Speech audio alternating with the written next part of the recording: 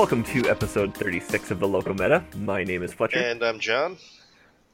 Alright, so today we're going to do kind of a grab baggy episode of a bunch of small topics that we can't do for a whole show. And actually, right away we're going to start out with some of the ones that are too small to even really count as topics, but we just kind of want to talk about stuff. Yeah, and then in any other situation, the first few would just be like banter topics, but there's a lot of really random banter topics going on. This is going to be the grab baggiest of grab bags, so yeah, we're just going to kind of hit up a bunch of small things and go from there. But first off, John, I just got to gloat a little bit. 3-time PT draft champion so far in a row. In my defense, I always see, if you look at every one of our little picks we make, there's always that one guy that I pick that, like, man, this guy should do really well, and they bomb. Yeah. Like, I was a little surprised, but like in the first one, I picked BBD because he was a world champion, and like 163 is not like bombing, but he was not going as good as I thought he would. I mean, when I had somebody finish second, yeah, that kind of makes it rough. But yeah, so this time I picked Owen again for the third time. Yep. Who is just consistent for me, it seems. But for those following at home, picking Owen Turtenwald as your first pick is really good. You'd think I'd do it because I always have the first pick because I'm always losing, but yeah, so I picked Owen, Li Shitian, and Frank Karstens, and I debated picking Reed Duke, but I think we kind of agreed that there's like an unspoken agreement we had before that like nobody you don't pick the Peach Cardinal like as a group. You don't pick all three because that would be pretty cheating. Yeah. To be fair, your Hail Mary with Frank Karsten is probably the wrong format. Yeah, I know. I just went for it. I'm like, we're gonna go for it and see what happens. But never know. I was feeling them, but I don't know. Yeah. Whatever. And your picks were my picks actually all had like justification behind it, right? Yeah, you had good picks actually. So, I think, but I got Shota Yasuoka because I honestly think Control's good in this format, and he's a Control master. Yeah. I picked Jerry T, who's hot off of a pretty good Worlds finish playing a Control deck, and he's really good at like established formats and stuff like that. And then I picked Brad Nelson because Brad Nelson is the master of established standard formats. And Jerry kind of bombed it for me. He got 431, not sure what happened there. I debated taking Jerry as my second pick actually, or my first pick actually. A little bit, and I was thinking, I'm like, man, I don't want to pick somebody who just did that well, if that makes sense, because I feel like then they slump. Jerry's one of those weird people where he's either gonna like get second place or he's gonna get last place. All or nothing. Like, I don't know if it's just something about like, you know, his mentality about stuff, because he has lots and lots of articles about, you know, his like mental issues when it comes to Magic, and I don't know if it's something to do with that. Like, he doesn't think he deserves to do well after he does well. Yeah, maybe. Like, who actually knows? But you didn't beat me by a terribly large margin. No, it wasn't a thrashing by any means. It was a little over 100 points, but this was also the worst we have done as collectively. Also. Oh yeah, we did. Like, you barely did better than what I did the previous year. This is also the first time I haven't had somebody in the top 8. Yes, this is true. Because the first time we did, I picked Yu Watanabe, who placed second, and then last time I picked PV, who won it. Won the whole thing. I was actually watching him earlier on, and he PV, like, he was doing really well, and I'm like thinking, like, man, is he just like is like Owen, PV, and like random person just like the ultimate picks to win these things? I'm not sure. It could be, but I mean, Owen's just a stable pick because I mean, the first time we did it, he placed he was exactly the same amount of points this time, which was 18. He placed 18th, and then last time he was the worst from him at 138, which is still solid. Yeah. Owen's just a solidly solid guy. Yeah, you just gotta snap him from me next time since you get first It's pick. just But so easy. Like, as yeah, weird as that sounds, like I put thought into my picks. I never want to go with like, well, this guy's just the best possible person. that seems silly, I know. but okay. I like trying to metagame our drafts, and I do it terribly, apparently. Yeah, you don't do it very well because I'm just like you're like I'm gonna pick somebody and I'm like Owen. Yeah. I think that's happened 3 times now. Yeah. Yeah. So, but oh well. So yeah, that was our PT draft, but I don't know, that went pretty good. But you had something else you wanted to kind of bring up. I think that's kind of our little Yeah. to ask me about. Something interesting that I found out about last Thursday, actually, listening to another podcast. Um, Apparently, for the it's a store championship now, not game day, but it's basically Yep. game day.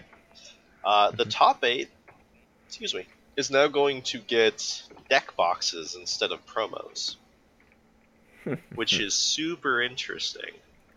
It's interesting. Yes, I'm glad you're not like just like ranting and going crazy about it because I'm still sitting there kind of like scratching my chin. I'm like, how do I feel about this?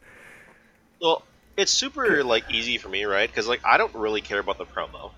Like And that's where I'm coming at because a promo's only good so long. don't get me wrong. I literally have a binder full of every promo I've ever won because I Yep, collect things, right? you collect trophies. Like the difference between me having a promo in a binder and a deck box in my desk is nothing to me. Like I Yeah, almost it's never use my basically promos no anyways. difference. But I mean, like deck boxes. So here's the thing: like promos, you use them for whatever the season is. Because usually they're standard promos, right? Yeah, Yeah. So you use them for whatever the season is. If they don't go onto an eternal format, that's it. Like they kind of end up in a binder and stuff like that. and I'm pretty sure. A deck box is something kind of like a playmat where you can keep using that and kind of keep showing off with it. Yeah, like the thing about the deck box, like they're gonna be out there, and they are going to be like visible promotion for the event. Like you go to F&M, you pull out your sweet deck box, and some random new person sees it and thinks it's cool. They're gonna start thinking Yep. about it. It's the same as a playmat. Exactly. Yeah, exactly. Like it also is kind of one of those things when it's like you sit down and put down your game day champion playmat, and your opponent's like, "Oh man," usually half joking, Yeah, usually or three-quarters sarcastic joking, is or the completely joking. yeah, but But I don't know. I still think there. it's kind of cool and stuff, but Yeah, we'll see how it turns out. I've seen some people and heard some people complain about it because they're like, well, what's the point of playing if I can't get something that's worth something, which is like, Yeah, I'm off that train yeah, too, but go f yourself. It's like it's game day. Who uh-huh. really cares? I mean, I'd want to win a game day, but Well, yeah, like don't get me wrong, winning game day is important, but actually, I think the one game day I played, I top eighted. specifically playing in a game day with the hopes of getting like a valuable promo is just stupid. Yeah, exactly. Playing for bragging rights is completely different. hmm Yeah, I think I did top eight that one game day I played in, didn't I? Probably. I think I came in like seventh or eighth. And then another follow up to game day actually, if I'm not mistaken, the promo for the Store Championship for Ixalan is actually going to be a card from Rivals. Hmm. I'm pretty sure. I have no idea how to pronounce its name, but it's a 12/12 trample for 10 colorless and 2 green.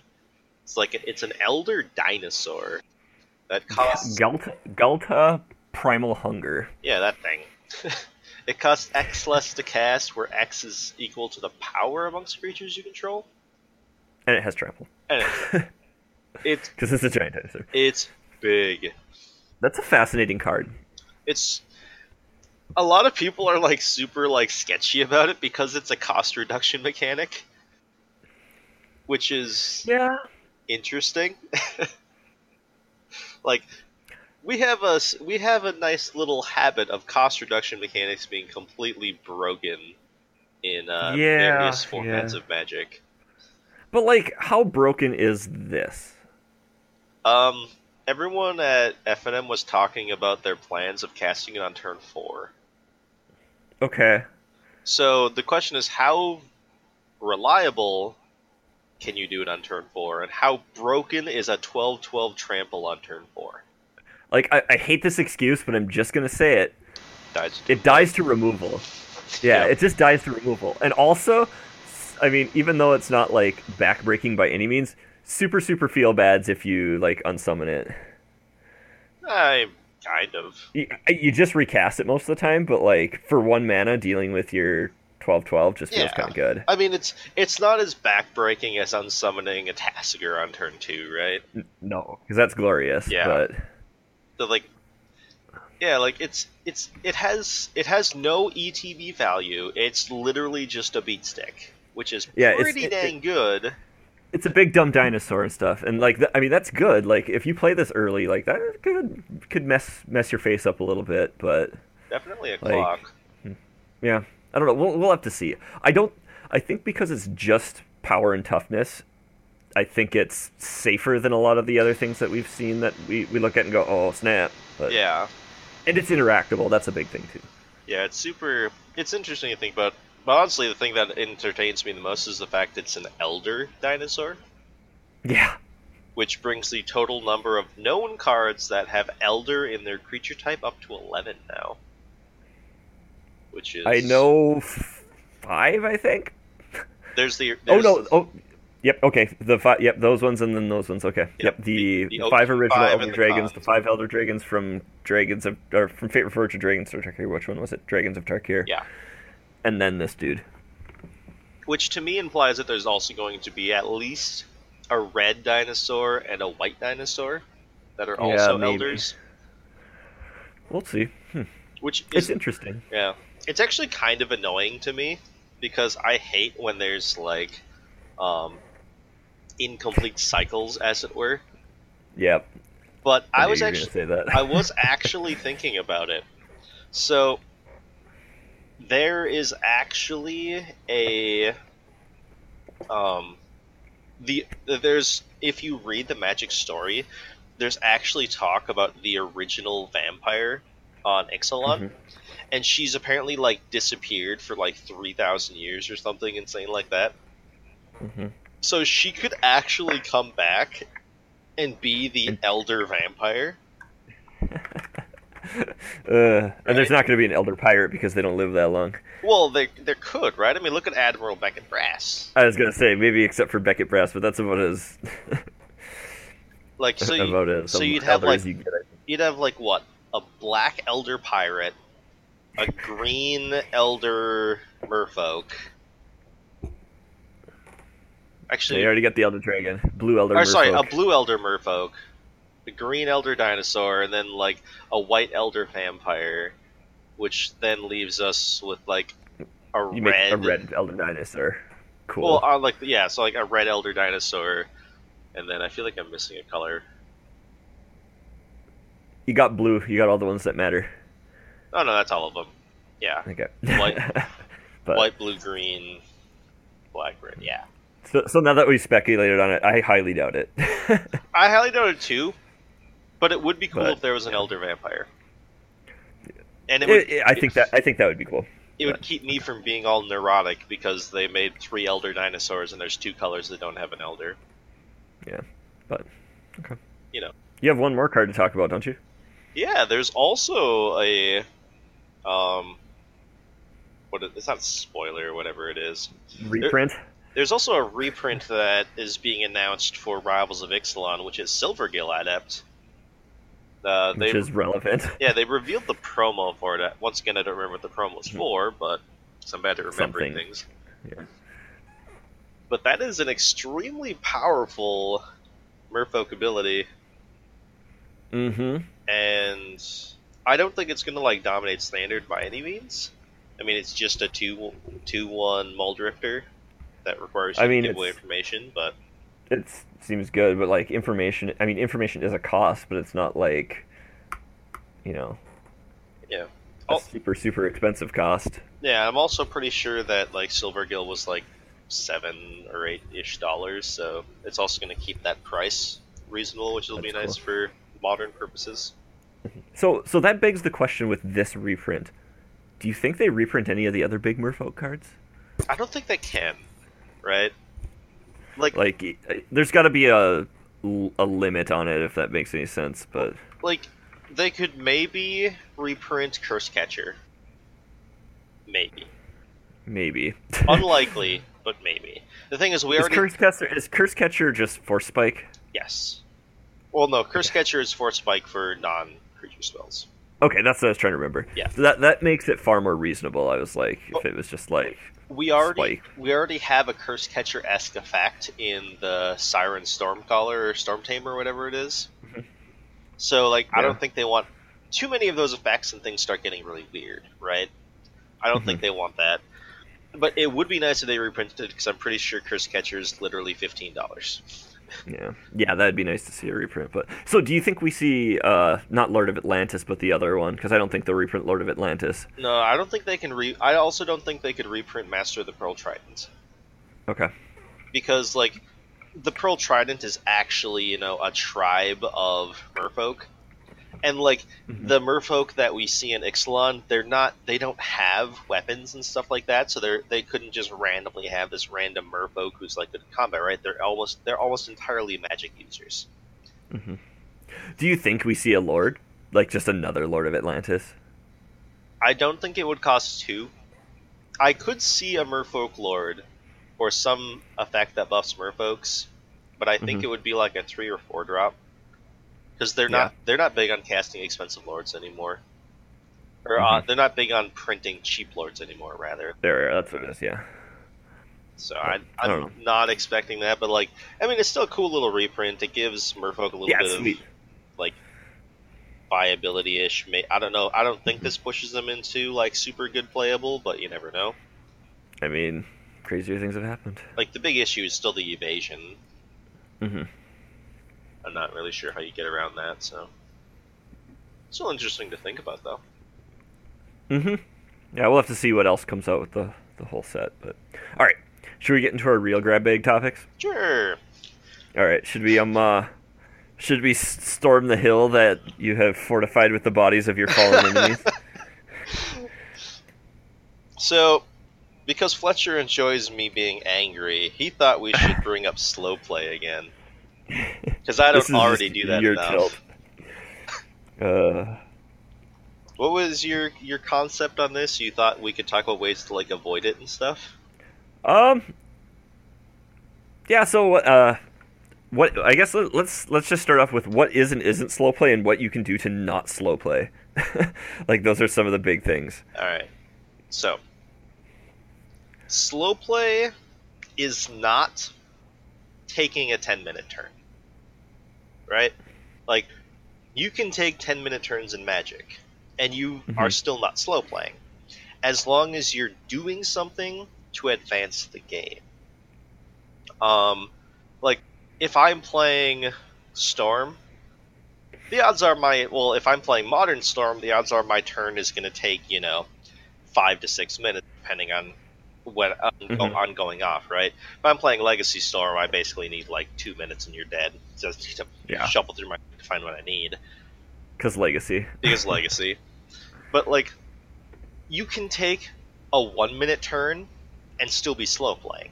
Like, the amount of time it takes you to like go through your turn does not have any impact on whether or not you are actually slow playing in a game of Magic. And that's something that a lot of people don't really seem to realize. Like you, there was actually multiple slow play warnings and like comments from judges at the Pro Tour if you were watching coverage this weekend, where the judge commented to a player that he needs to make a play, or the judge implied to that the guy whose turn it was should make a play to advance the game. And like some people in chat were really annoyed, right? They're like, "Oh, there's still 15 minutes left in the round. What does it matter if he's taking a little bit of time to play his turn out? Like, it doesn't matter how much time is left in the round. It doesn't matter if you have 30 seconds. It doesn't matter if you have 30 minutes. Like, slow play has nothing to do with the clock. It has to do with advancing the pace of play. Because like Yep.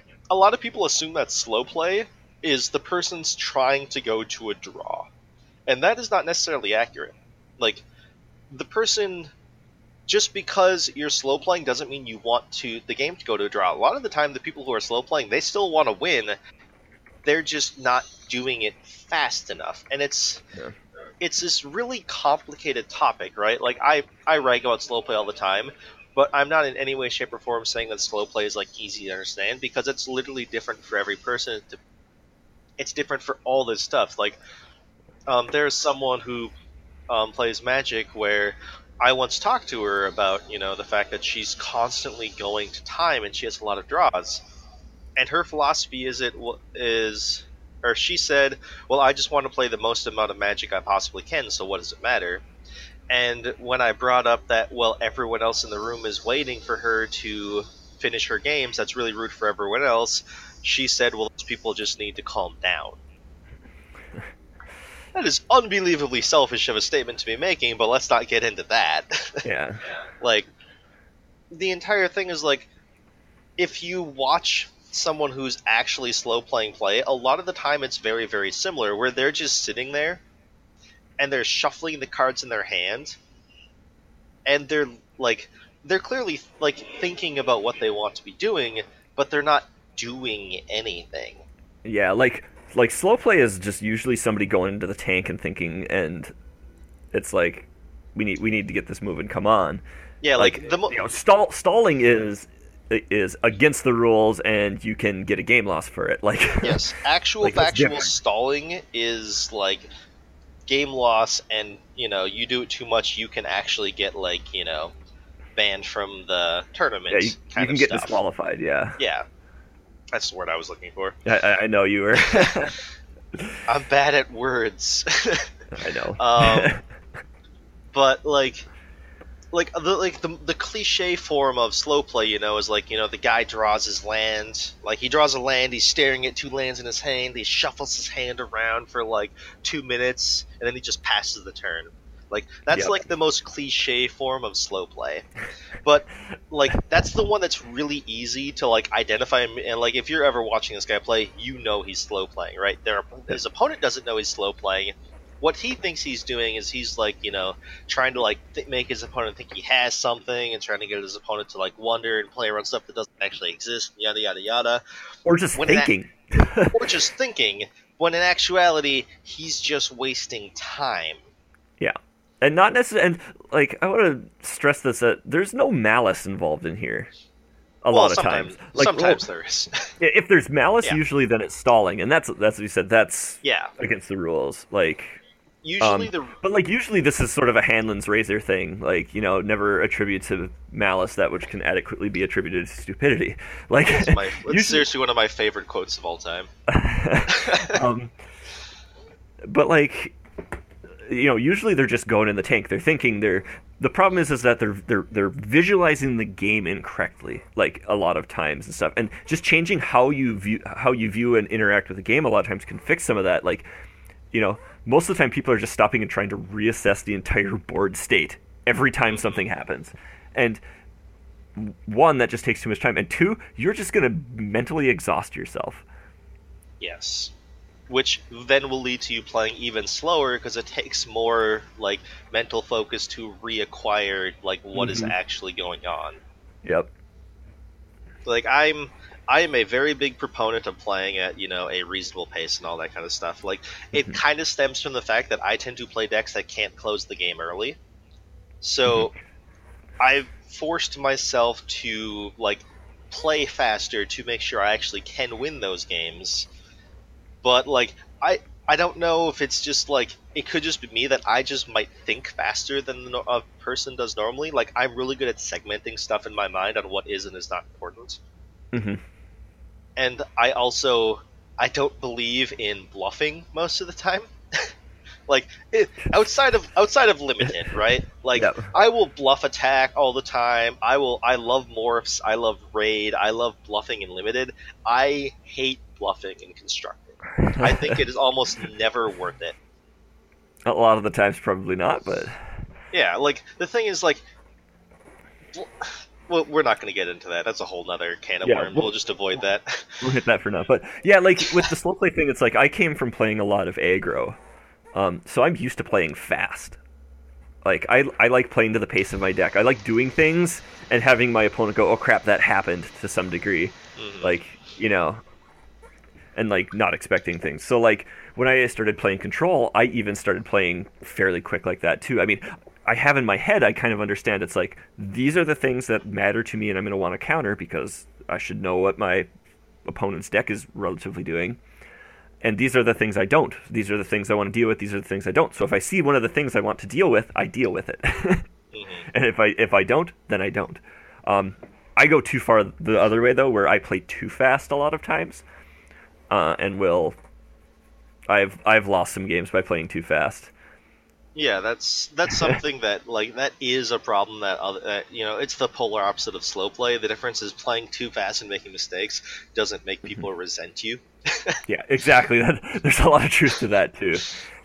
But like Like, I don't think I have ever gone to time in a game, or maybe once I've gone to time. I think I did go to time in one game before, but yeah.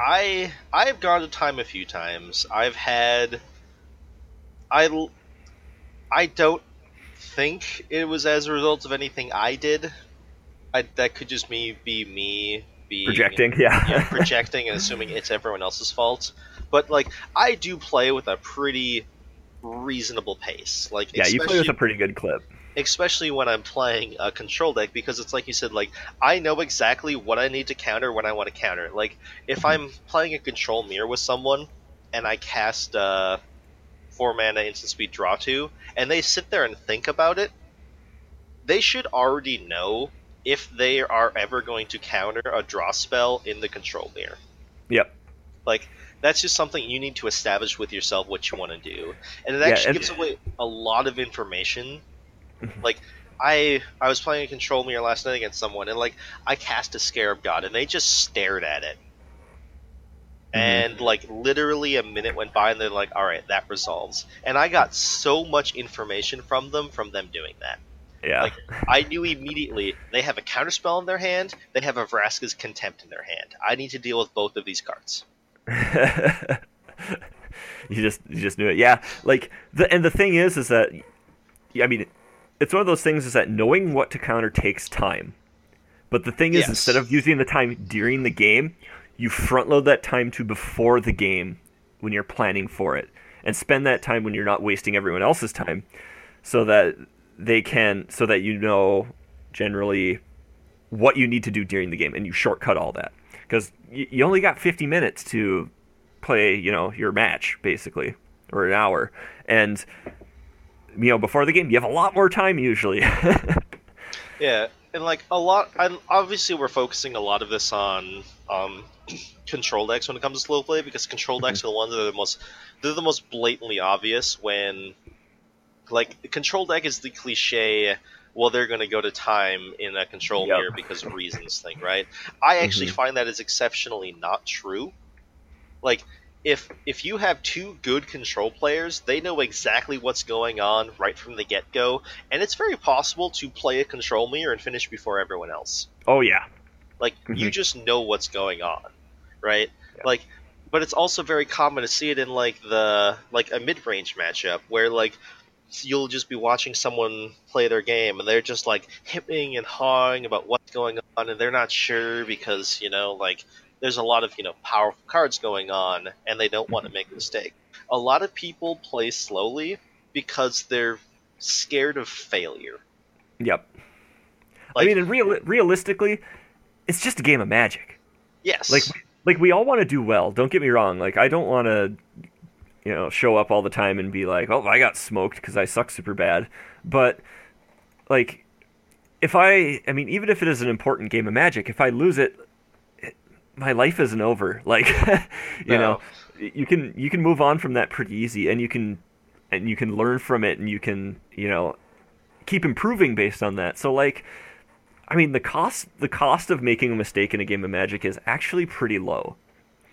Yeah, like that's the thing. Like if odds are if you're listening to this podcast, you don't need to win at Magic to get by in life.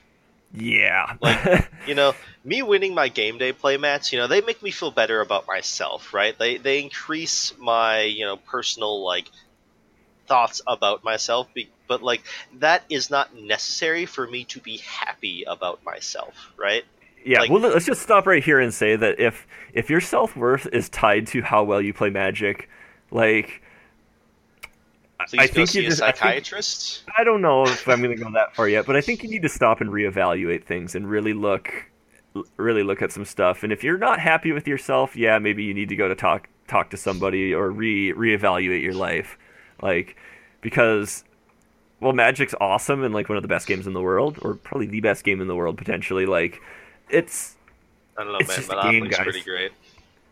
No, it's not. It's actually a terrible game, but I know it's abysmal.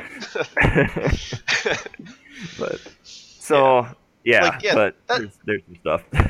yeah, like it's very like like I was saying, like like Fletcher, brought up. It's like I said, I feel good when I win my playmat, but it's not like a permanent feel good moment, right? Like, don't get me wrong. Every time I lay out my current championship playmat and look at Bolas and be like, yeah, Bolas is sweet.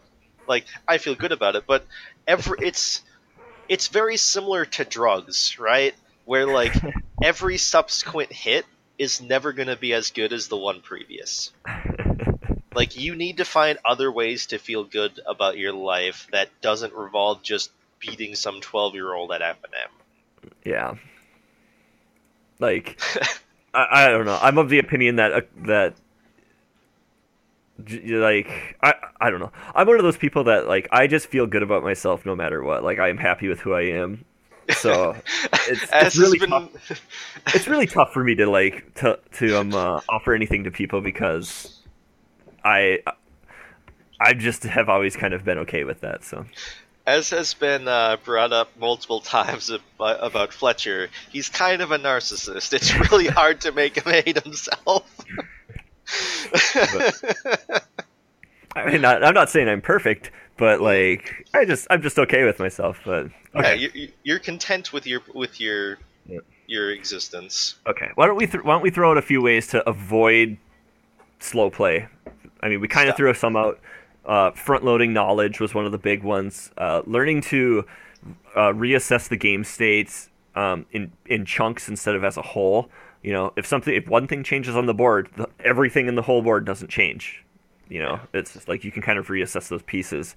Anything else you got? Stop being terrible. That's you're a dickhead.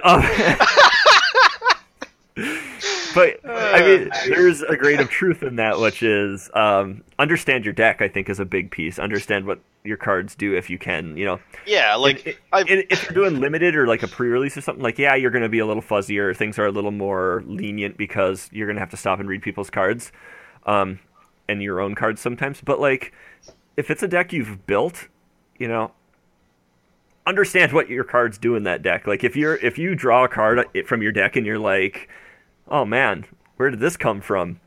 Like, you probably need to step back for a moment and think over some stuff. yeah, obviously I'm like 20% serious with the not stop being terrible comment, but like a lot of it is like people are trying to gain edges in the wrong places. Yeah, Like that's common. like and like I said, like there is a lot of people who slow play. A lot of it is them trying to bluff their opponent, Hmm. and it's almost so minuscule to try and bluff because like in a lot of the situations they're trying to bluff something that like if I cast a card and you let it resolve, even if Hmm. you sit and think about it for an X amount of time, that alone tells me what you have in your hand. Like, because the odds are you can either deal with this or you can't, and it doesn't Hmm. really matter if you don't counter it, you're probably dead to it. Like bluffing is pointless at that point, right? But they're Hmm. trying to hope that their opponent thinks about things, and they're trying like bluffing is a thing in Magic. It has always been a thing in Magic and always will be a thing in Magic. But even the super high level pros will tell you that it gives you such a minuscule amount that working on nuts and bolts Magic is much more important than ever working on the mind game aspects of Magic. Yeah. I mean, you could work on mind games and work super hard and get good at them and gain like 1%. Whereas, Yeah. like, if you're a person and you start working on nuts and bolts and get good at that, you can gain like many, many more percent, like 5, 10, 15, 20, like for some of us 50%, you know? Like, Yeah, you like, can gain a lot more. and like I'm not gonna call out anyone in particular because I highly doubt anyone who in particular I would be calling out even listens to this podcast. But like, Also, that's just a dick move. I know, but like, just in general, think about your matches. Think about your history of matches, and ask yourself, how many unintentional draws do I actually have? Yeah.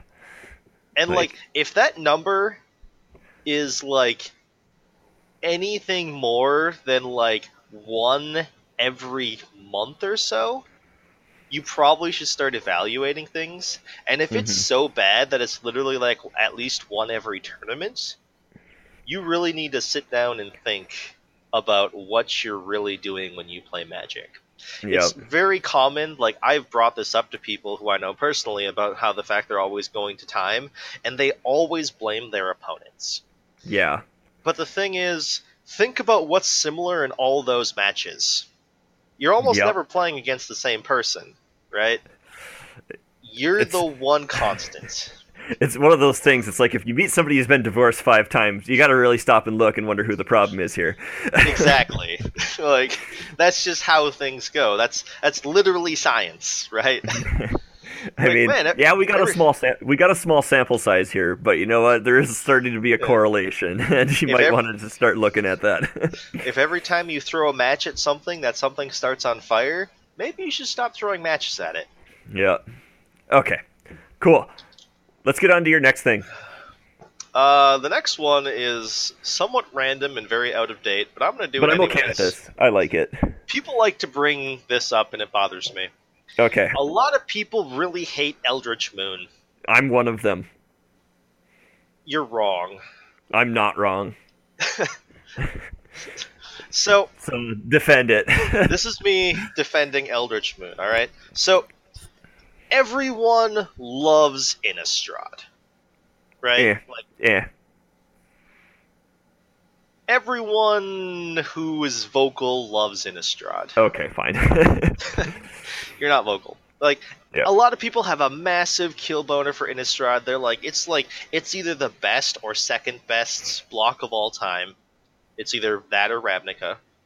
And they have this, like I said, just this massive kill boner for it, right? They think it's the greatest thing ever, and, like, they can do no wrong, and they've, like, all they ever want is Innistrad to come back.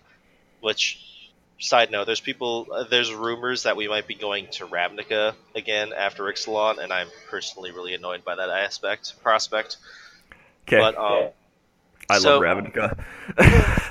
Completely, that another story. Alright, okay. So, the thing about Innistrad is, like, its theme is gothic horror. Mm-hmm. And I'm not a fan of rehashing the same thing over and over and over again, right? Like, things get stale. It's very much my personality type, right? Like, I am red. I get bored easy. Like, I can't rehash the same thing over and over without getting, like, well, what's the point anymore, right? So we go from gothic horror, and then completely, this is going to sound weird, remove the fact that Emrakul is on Innistrad, right? Yep, that's fine. Okay. Ignore the fact that Emrakul is the cause of Eldritch Moon. I don't hate that part, by the way. Well, like saying, like, suddenly Eldritch Moon, or Innistrad shifts from gothic horror into a twist into Eldritch horror. Yeah, like the cosmic horror sort of thing. Yeah, like, it's imagine some of the can I stop you for a second? Was there. Sure. So you're defending the flavor of it? Yes. Oh, okay. I hate the mechanics of it. I thought it was a terrible set. Oh no, people hate the flavor of it. People hate Oh, the okay. fact No, that I thought the flavor was cool. yeah, people hate the fact that Innistrad is no longer um, gothic horror. They hate the fact that it was turned into Lovecraftian horror. I thought that was fine. That seems like a perfectly logical extension. Exactly. Like like the more annoying thing about Eldritch Moon, I think, and a lot of people, this colored a lot of people's expectations, is like the first set came out, Shadows of Innistrad came out, and people are like, there's like all this like tentacly stuff, and people are like, Emrakul's there, right, wizards, and wizards is like, we can't tell you, it's a big old secret. And then they're like Emrakul's gonna be there, isn't it? And they're like, well, we can't tell you, it's gonna be a big surprise. And then the second spell, they're like, oh my gosh, Emrakul's there, and everyone's like, yeah, we know. Well, that's just people figuring shit out. Yeah, that's whatever. But oh yeah, there's literally a lot of people who hate the fact that Eldritch Moon was Rise of the Eldrazi 3.0, as they like to put it. But I don't think it was anything like Battle for Zendikar in the feel of the Eldrazi. It was very like a cerebral string with your mind kind of thing, right? Like you look at random arts like the Incorrigible Use, and you notice that some of those vampire children randomly have tentacles and eyes in their cheeks. Yeah, like, and it's not something you notice. The set was really creepy. Like, you don't notice this stuff on first glance. You have to really look at the art to even notice it, right? Harmless offering. Yeah, that every time you look at that picture, something else creepy is noticeable on it. Yeah, I know. Literally. But yeah, I thought they did a really good job at that, like showing the cosmic horror and everything like that. It fit the world very well too, I thought. I agree. It seemed like it fit. It was still super horror based, right? Mm-hmm. Like, it's just a different style of horror, which, as I said, like, WotC does need to keep things fresh, because, you can only keep getting the same old curmudgeons coming back to a set so many times before they're just like, well, I've already encountered this, particular brand of horror 5 previous times on our, Return to Innistrad Electric Boogaloo 5.0. Yeah. I said, it does get boring, and not just for me because I'm crazy. Yeah. I think there's some sets that have a lot of return potential, but like Innistrad is one of those ones that they're going to have to figure out ways to keep the horror theme fresh. Yes, that's the thing about horror, right? You do, as a human, get desensitized to horror. Yes. That's just a fact of life. Yeah. So you want to actually, you have to keep changing the horror to keep it fresh, otherwise it's just not going to feel the same. And, it's not like Innistrad is absolutely terrifying, you're not scared by staring at the cards. You still need to keep it fresh before it's just like, well, here's another werewolf. Yeah, exactly. Like, you can go back to Ravnica a million times, because Ravnica is completely mechanical, and there's a lot of just, space to explore in the guilds and everything, I think. That set, just, you could mine indefinitely. But there's certain sets that it's like... So it's like we go back to Zendikar Adventure World. How do we do that? Yeah. How do you make a fresh spin on that? I mean, obviously the Battle for Zendikar, they didn't do that. They went back to the wrong piece. Yeah. But Innistrad has that sort of feel. I feel like there's certain sets that have a theme like that have a feel to them. It's much more difficult to go back, and you have to make a change like this.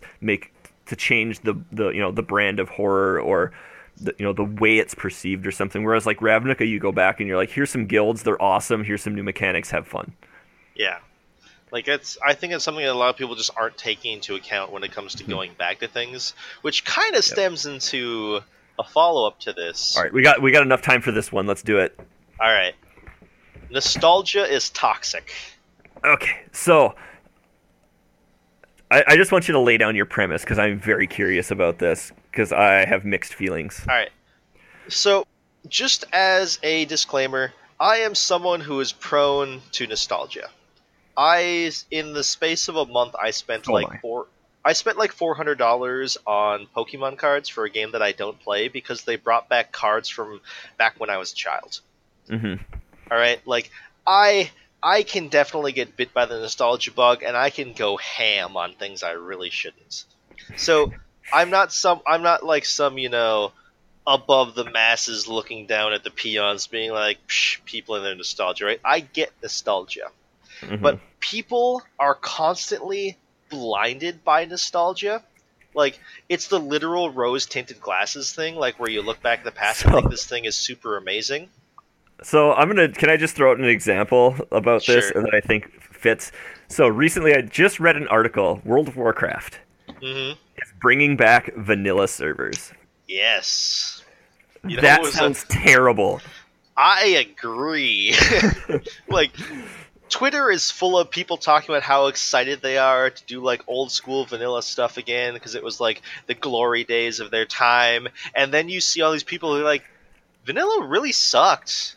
Yeah, Bur- like it was. like There was a Burning lot of Crusade was good.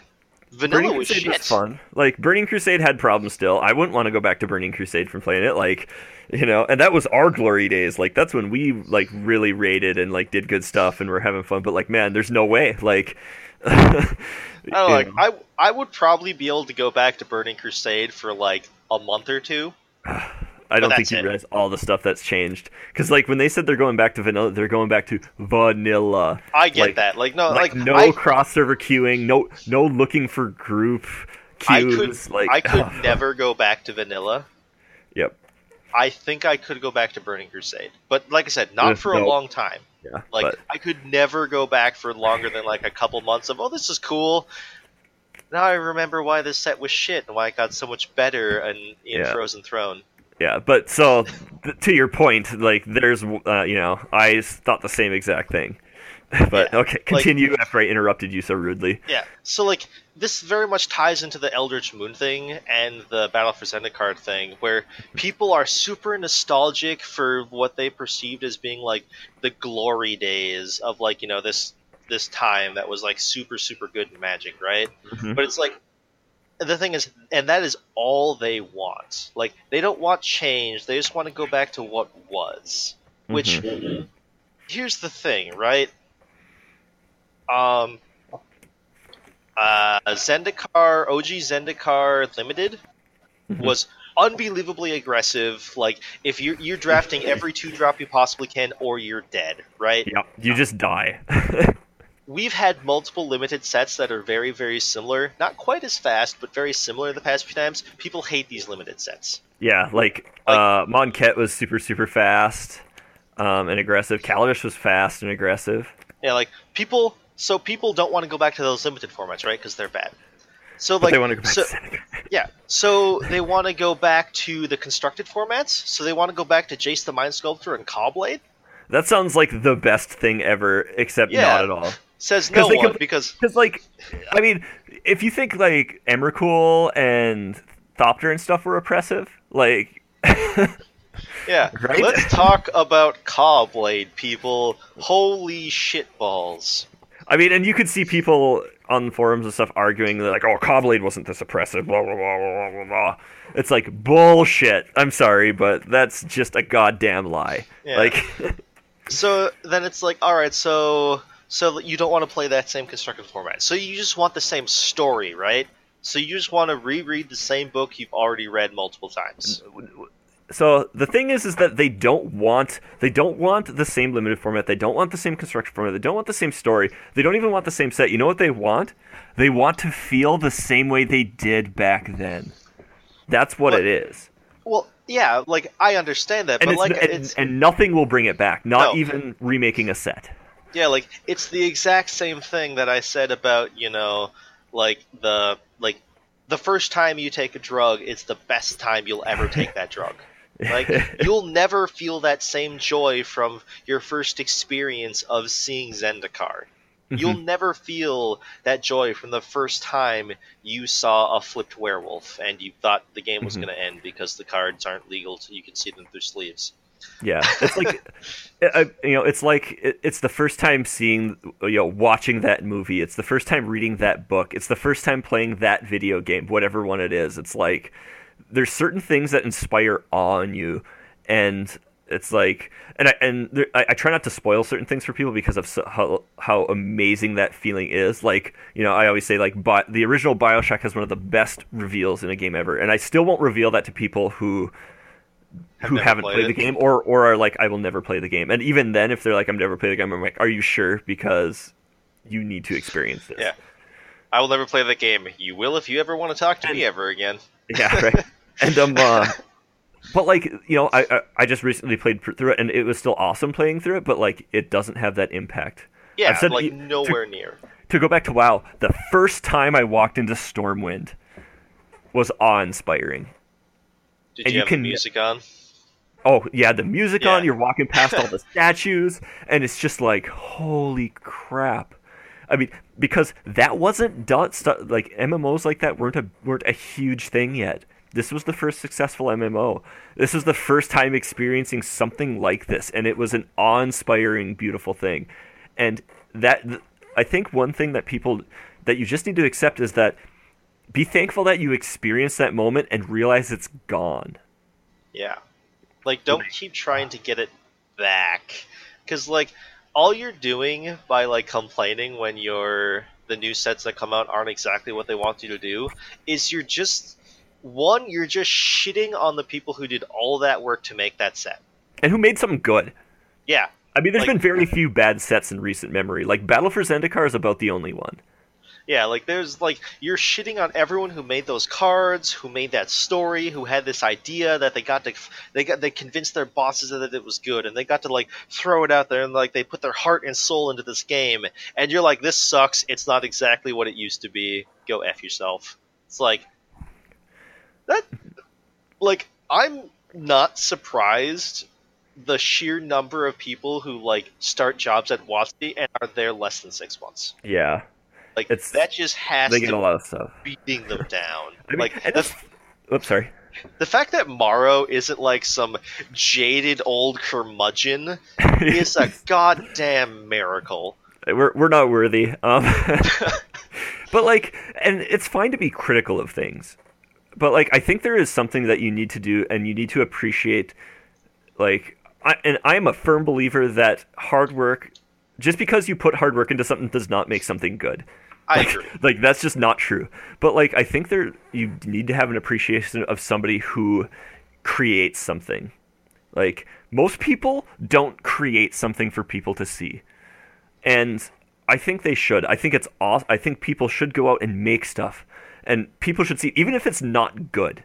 Like, even if it's not something that a million people are going to see, even if it's just a stupid little podcast that like 6 people listen to, I think people should go out and make it, because creating something is awesome and wonderful and beautiful, and anybody can do it. That's why I always love trying these new things. That's why I write lots of tabletop games. That's why I started, kind of wanted to do this podcast. That's why I started writing articles. That's why I started, making crappy games and stuff like that. That's why I programmed apps. That's why I do all these things, is because making something and sharing it is awesome. Like, my writing isn't particularly good. Our podcast, I'm impressed with it, but like it isn't limited resources. They're doing a pretty damn good job. We're not a top anywhere close to the good podcasts. My articles were nowhere near as good as anything that has ever showed up on Channel Fireball or the Wizard site or numerous other Magic websites. But taking that part of you and sharing it is just awesome, and it does leave you vulnerable. People will shit on you, but I think you need to create things so that you can be empathetic to other people who create things. And that's not to say you can't be critical. Like, as I've said, like, it is okay to be like, this. Sorry, but this is not good for these reasons. Yeah, but the thing is, you need to say it's not good for these reasons. You need to evaluate it as a standalone. Yes. Right? Like, there's another example. I just recently bought the movie The Dark Tower. Like the original one?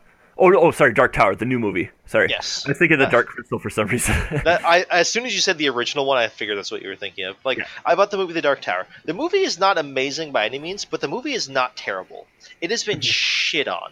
Like, absolutely shit on in reviews, because the people who reviewed it read the Dark Tower series by Stephen King. Yeah, I read this Dark Tower, this series, or the first book by Stephen King, and I was kind of lukewarm on it and didn't really like it. Yeah, but like, so it still has like these fanatical fans, right? And my wife loves it. Loves it. So like, people are super hardcore in the books. They hate the movie because the movie doesn't follow the books. But even like Stephen King himself was involved in the creation of the movie, and he's like, we have to tell a story differently. And like, Yep. I'm one of those people that I can watch a movie and And judge it on its merits, right? it's a standalone, right? Yep. Like, I don't care about the past of this movie. Like, I don't care. Like, I evaluate. I got something for you, but yeah, continue. Sorry. Like, I evaluate every movie I watch as a standalone next to itself, unless it. I mean, if it's part of a trilogy, I will compare it to like. I will take in the whole story, as it were, right? But like, Yep. I actually don't hate the original trilogy in Star Wars, like the one with like Anakin, even though the acting is quite bad in places. I was gonna say they weren't particularly good movies, just in and of themselves, though. No, but they weren't completely abysmal movies. Oh, they and weren't. They weren't like, unwatchable yeah, by any means. I can appreciate them for what they are because I'm not blinded by the nostalgia of original Star Wars. Yeah. You know, like so. I think you'll appreciate this and probably agree with it. So, what another announcement that came up for a game is Pokemon Ultra Sun and Ultra Moon. Yes, and they released was weird. And they released a trailer, and it's got like every bad guy from every Pokemon game ever so far. And spoiler alert, some of them are dead. Like, so one of the comments on this article was like, so where does this fit into the timeline? And then the next response was that, why does everything need a timeline? Exactly. Like, sometimes I think we get so wrapped up in the continuity and the story and everything like that, is that we just don't stop and try to enjoy something for what it is. Yeah, like I can read a book that's part of a series and evaluate it based on its own merits. I can watch a movie that's part of a series and evaluate it based off its own merits. Like, it's not important to me that everything ties in all these particular ways. Like, like the live action Ghost in the Shell movie. Once again, it's not amazing.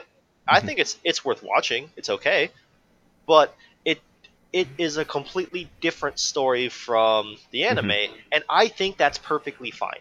Yep. I mean, there's one thing when you get a bait and switch, like for me, Starship Troopers. Like, I read the book Starship Troopers. That book is phenomenal. And then I watched the movie, and it doesn't even have the same theme or feel as anywhere close to the book. And that kind of upset me a little bit. I felt like it was a giant bait and switch.